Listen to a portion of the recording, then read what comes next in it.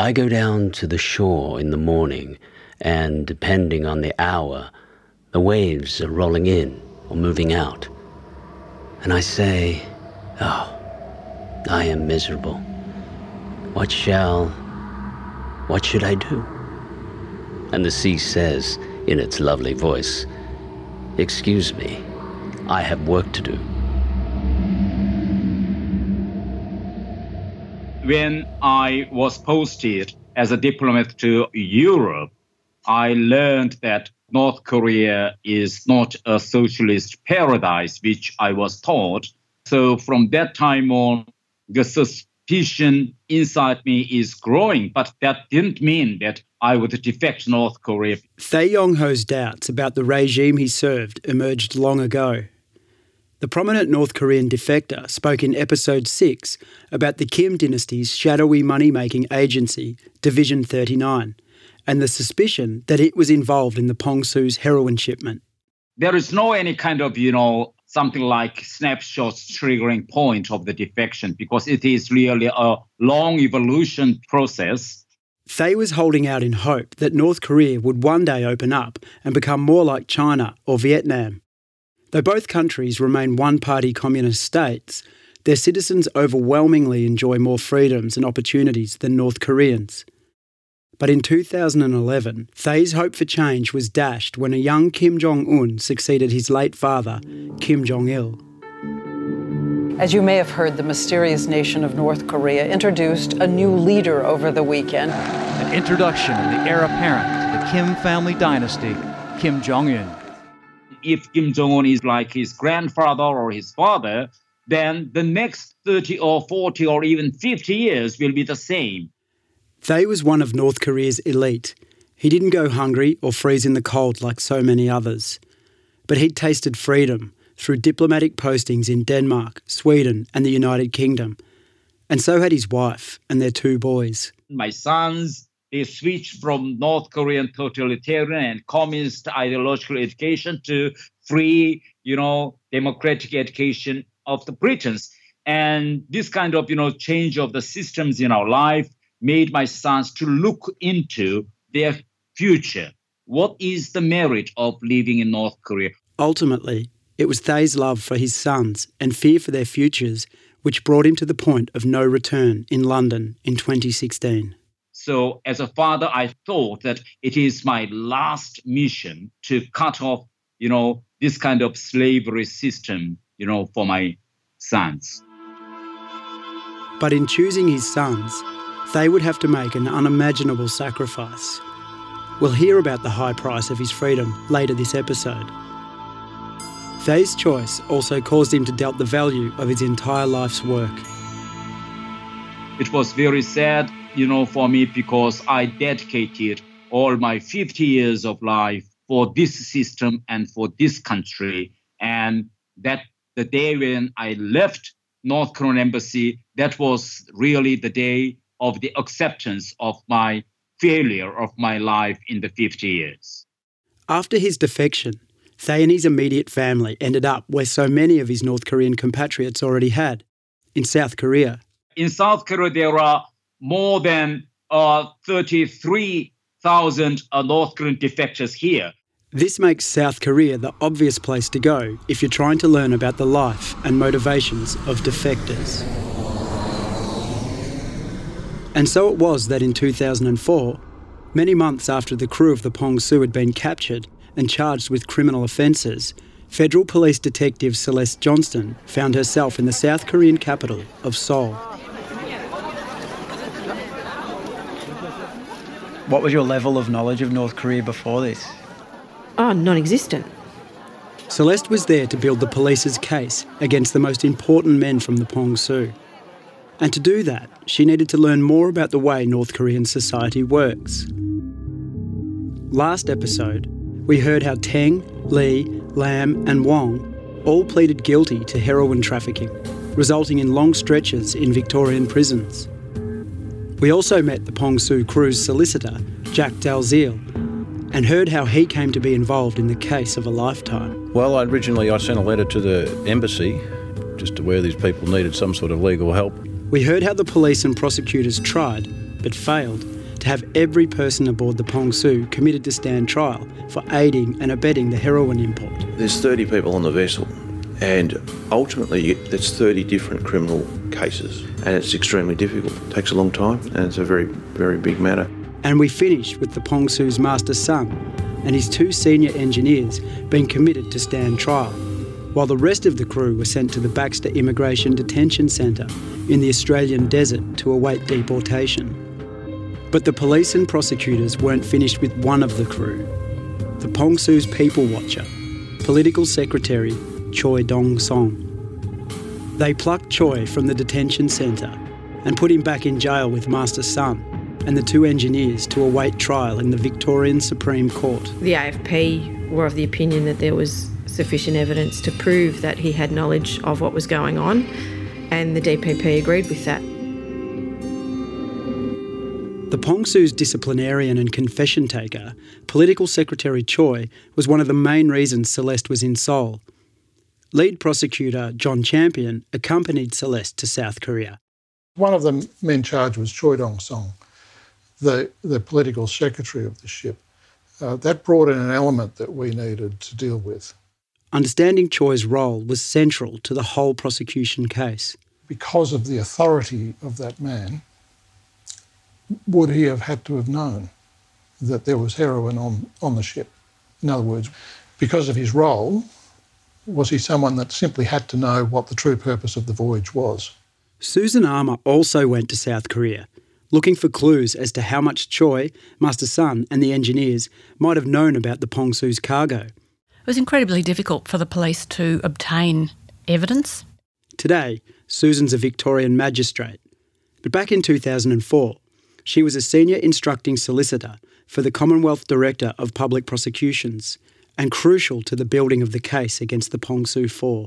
Little was known about North Korea. That trip was we were advised that there were 2 defectors who were in a position to give some relevant evidence. Susan can't recall in any detail what the defectors said more than 15 years ago. But she does have a vivid memory from the South Korea visit of an unscheduled and unofficial day trip.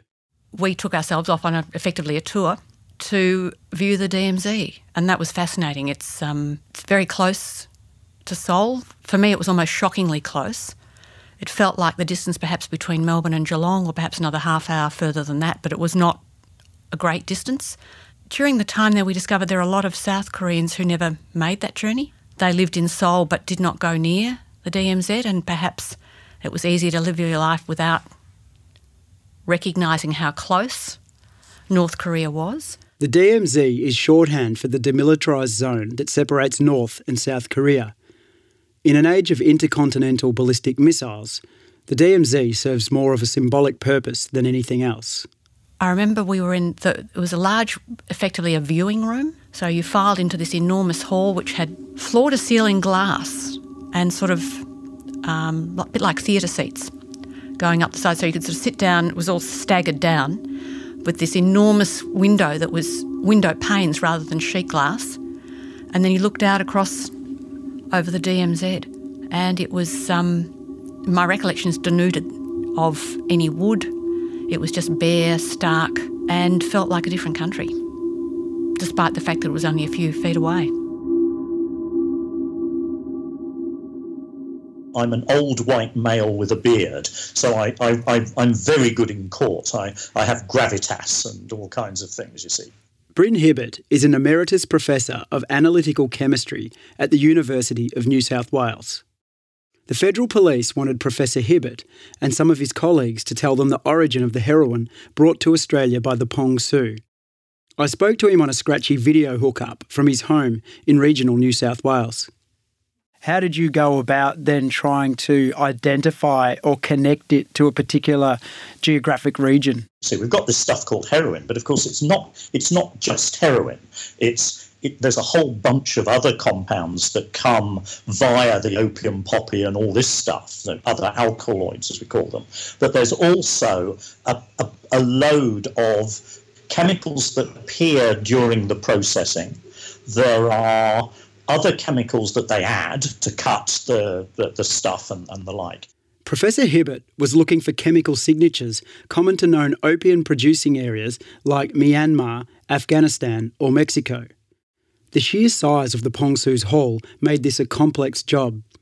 Samples were also sent to the US Drug Enforcement Administration's lab. And because this was such a big seizure, we had the problem of having to sample the hundreds and hundreds and hundreds of blocks that we found. So I think we took about 100 random blocks that we then sampled and looked at the kinds of chemicals that were in them. And then my job was to say, well, are they all the same, all from the same place? Professor Hibbert's analysis only told police part of the story of the Pong Su's heroin. We looked at a variety of different chemical compounds that we would expect to find with a shipment from Southeast Asia. This was the working hypothesis, that this was all from somewhere in Southeast Asia. Now, two things happened. One was that some of the blocks didn't have the chemicals that should be there if they were from Southeast Asia, and other blocks had other chemicals that we've never seen coming from Southeast Asia at all. But we weren't absolutely sure where we came from, and indeed when we eventually wrote the paper, our conclusion was that we didn't know where they came from. The Pong Su had obviously been on a bit of a cruise and was collecting stuff from all over before it finally headed to Australia. It's not my area, but I think that was the first time that we really saw that happening, that this kind of shopping basket of stuff that before it comes into the country. In a video from the time of the bust, you can hear Des Appleby reading the label of the distinctive red and white branding found on the packets of the Pong Su's heroin. Just turn it over. Okay. WO Globe brand. The branding has a round circle with two lions putting their front paws on top of a world globe. The name WO Globe brand, 100%, is printed in English in capital letters and Chinese characters. Just like with clothes, shoes and cars, brands are a big part of the drug trade. It's about branding, so it's an advertisement that if you're looking at it, that's what it is. So to have them in those pristine wrappings, it's very easy to sell on the illicit drug market because you're getting stuff straight out of the factory. So it couldn't get any better, and you're getting very high quality heroin, very pure heroin, and the WO Globe is one of the major brands, probably the number one brand. But on closer inspection by expert document examiners at the AFP, the UO Globe branding on the Pong Su's heroin wasn't what it seemed. The branding of the heroin, to them it looks like it's copied. So there's a forensic examination of it, but they told me at the time that they believe it's not actual WO Globe.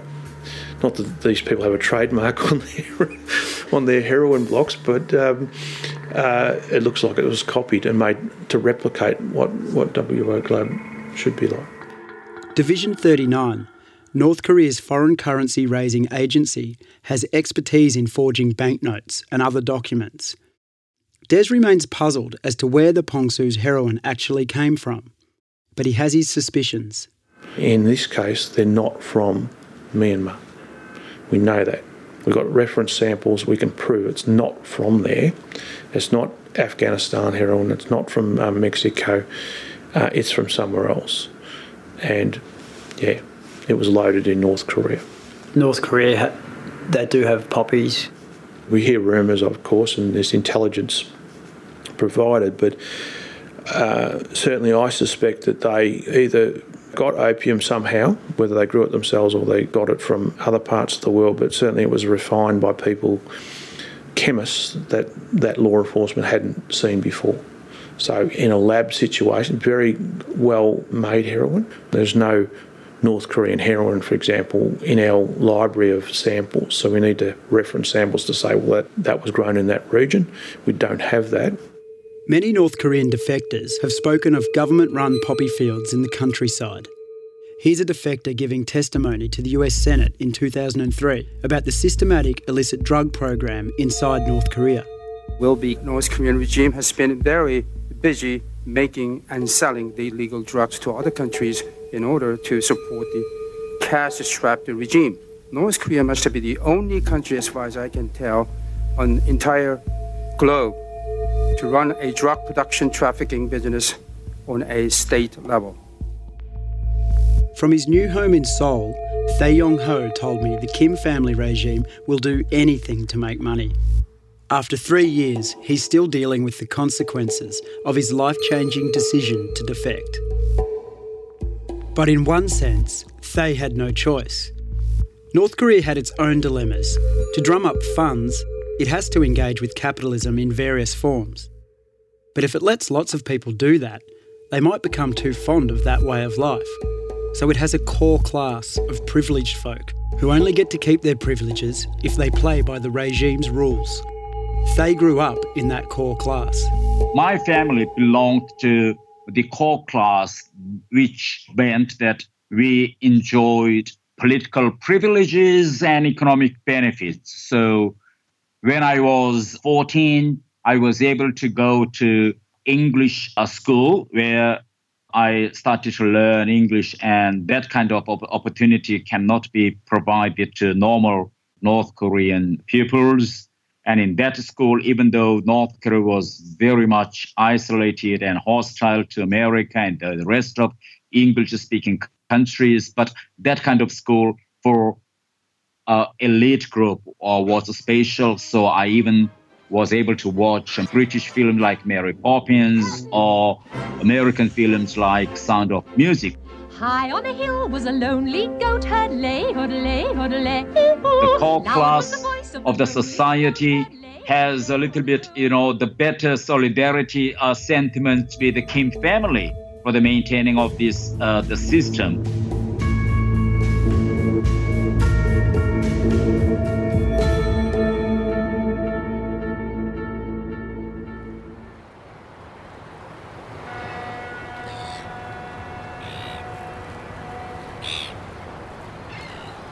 While the long and complex legal process continued to unfurl and the police investigation was still going, the Pong Su remained berthed in Sydney Harbour. She'd become a headache Des could do without. I came to hate the vessel because it was obviously stored in Sydney Harbour there, and we had some experts on board, proper marine guys that actually looked after the vessel for us. So it had to be manned 24 hours a day. It was actually leaking, so we had to put a boom around it to stop the oil from going into Sydney Harbour. And where we actually brought the boat back to, or Sydney Harbour, is the most expensive part of Australia to actually store a vessel. It cost $2,500 a day throughout the whole time it was there. In a case with a huge number of exhibits, the Pong Su was the biggest and most important one. As such, she had to be kept in the same place and accessible until all the legal action had finished. For the maintaining and storage and disposal of the vessel was more than $5 million. And each of those bills came across my desk. I had to process them, and you get all sorts of weird things happen. Like in Sydney Harbour, the local residents got sick of looking at the Pong Su because it's a rust bucket sitting in a beautiful harbour, and they would make complaints about it. And again, you have to deal with all that. We've heard before how Australian police and customs officers pursuing the Pong Su at sea saw crew throw items overboard. Also how the SAS troops who boarded her found the remnants of burned documents in the Pong Su's furnace. But not everything had been destroyed. The contents of a particular rubbish bin were of high interest. Prosecutor John Champion. As I recall that the political secretary there was a piece of evidence that suggested that it had come from his room, or his cabin, on the ship. It was I think a piece of paper that was in fairly poor condition, which had something on it.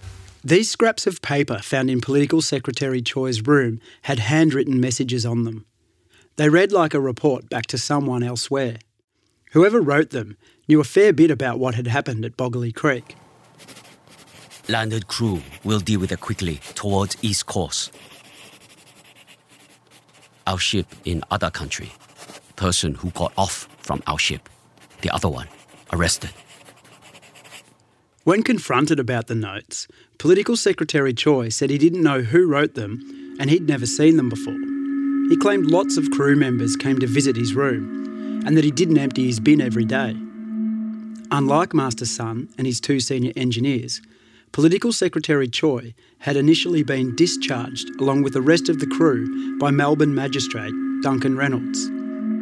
But prosecutor John Champion had made the big call to directly present Political Secretary Choi at trial. So anything that could show he knew why Wong and the man who drowned at Bogley Creek were on board was like gold. But he wasn't having an easy time of it. We had no personal information about them. In criminal cases, there's often people that give you intelligence about somebody, or the police have got some history of an accused person, so you're able to find out a little bit about what makes them tick. We had nothing about what made these people tick, because there was just nothing that came out of North Korea about them.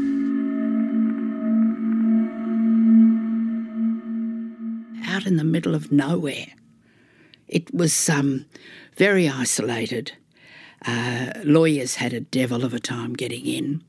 Prominent Australian human rights advocate Pamela Kerr has been visiting detention centres around Australia since 1999.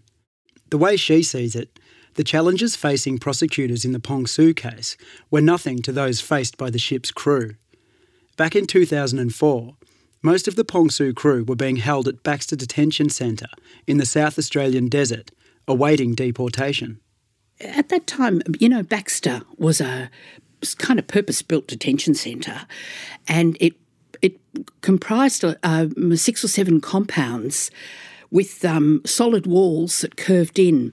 So all you could see was the sky. So when people locked up in a compound, they could never see out.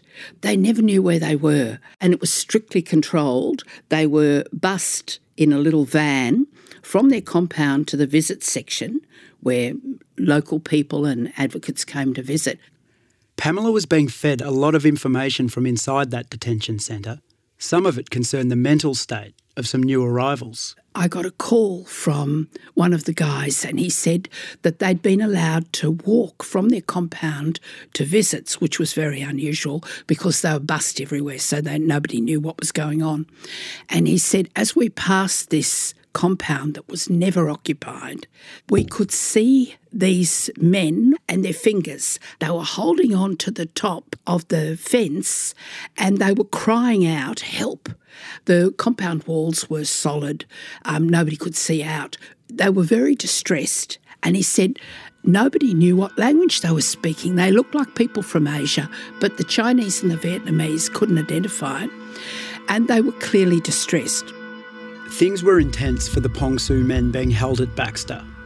In April 2004, a year since their capture at sea, many of the crew were preparing to go on a hunger strike inside the detention centre. Up until this point, the North Koreans had remained remarkably disciplined. They steadfastly refused to cooperate with Australian police and denied any knowledge of the heroin importation.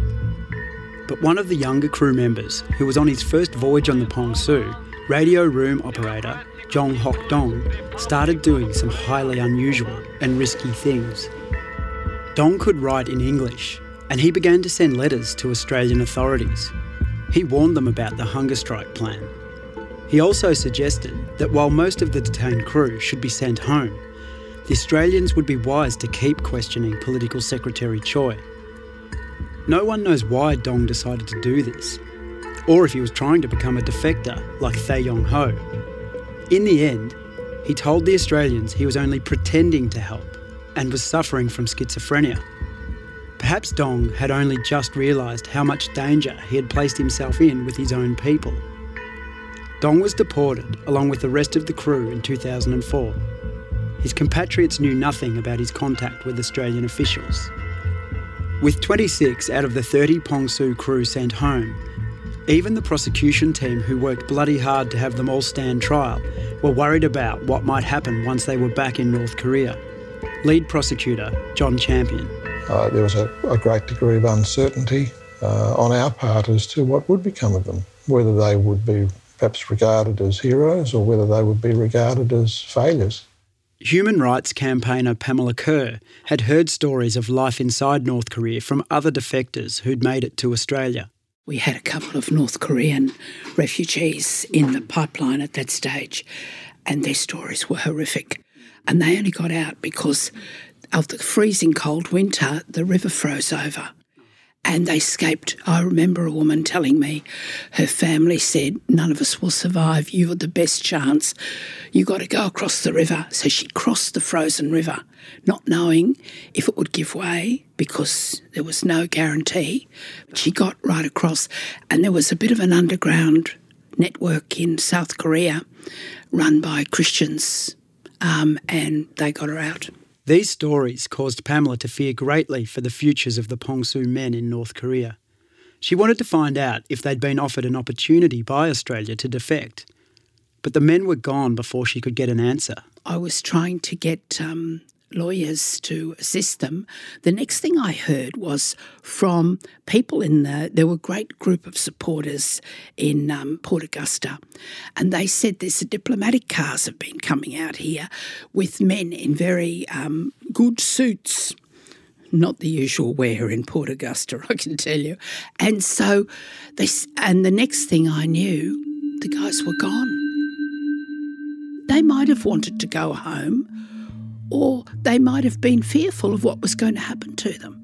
But they had no choice because they were held incommunicado and then they were pushed out of the country. It's funny what you do and don't remember from a long time ago. Among Susan Armour's early recollections of some of the men she got to know a little as solicitor on the Pong Su trial is a distinct and poignant detail. I remember seeing them very early on in the piece, and they were older men with black hair. And after a couple of months, I remember a court hearing where they came to court and they were older men and they were all totally grey. And I remember, and I think I'd been up to view the ship at this point in time, which was fairly basic living conditions. And I remember thinking it was that small thing of vanity. They were dyeing their hair. They, in fact, were grey, but they had been, one of their small vanities perhaps, small luxuries, was they dyed their hair. Later, after the men had been repatriated to North Korea, she too wondered about their fate. I was concerned for their well-being or their safety. It wasn't known as a benign regime, and much would depend on the view of the powers that be as to whether they were expendable. This question about the expendability of human life in North Korea will probably linger a lifetime for defector Thay Yong-ho. So when my family decided to leave North Korean embassy, we stopped. When we walked 100 meters, all my family members turned around and we looked at the embassy again. The North Korean flag was flying in the sky. We knew quite well that my family's defection would be very good thing for my family, but on the meanwhile, we should be ready to accept the sacrifice of my relatives and my brother and sister who are left in North Korea. I can't imagine how tortured Thay must have felt and still feels about making this decision. He knows that North Korea severely punishes families of defectors, especially high-profile ones. Thay doesn't know for sure what happened to his siblings or their own families, but they were most likely rounded up and taken to a forced labour camp where they will remain until death. That's even if they're still alive. It was really a very painful decision.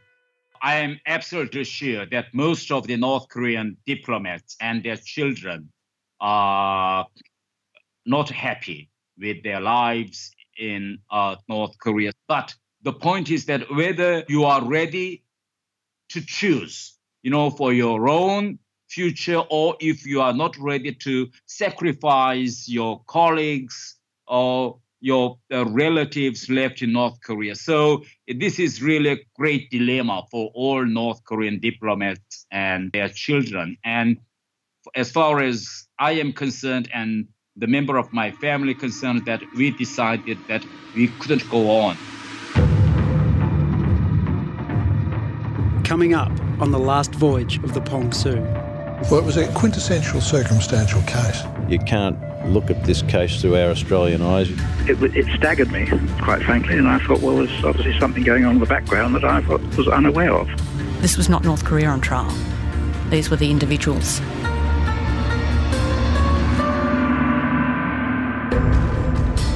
The Last Voyage of the Pong Su is brought to you by the newsrooms of The Age and the Sydney Morning Herald. To read more and to watch the videos referenced in this episode, head to our websites.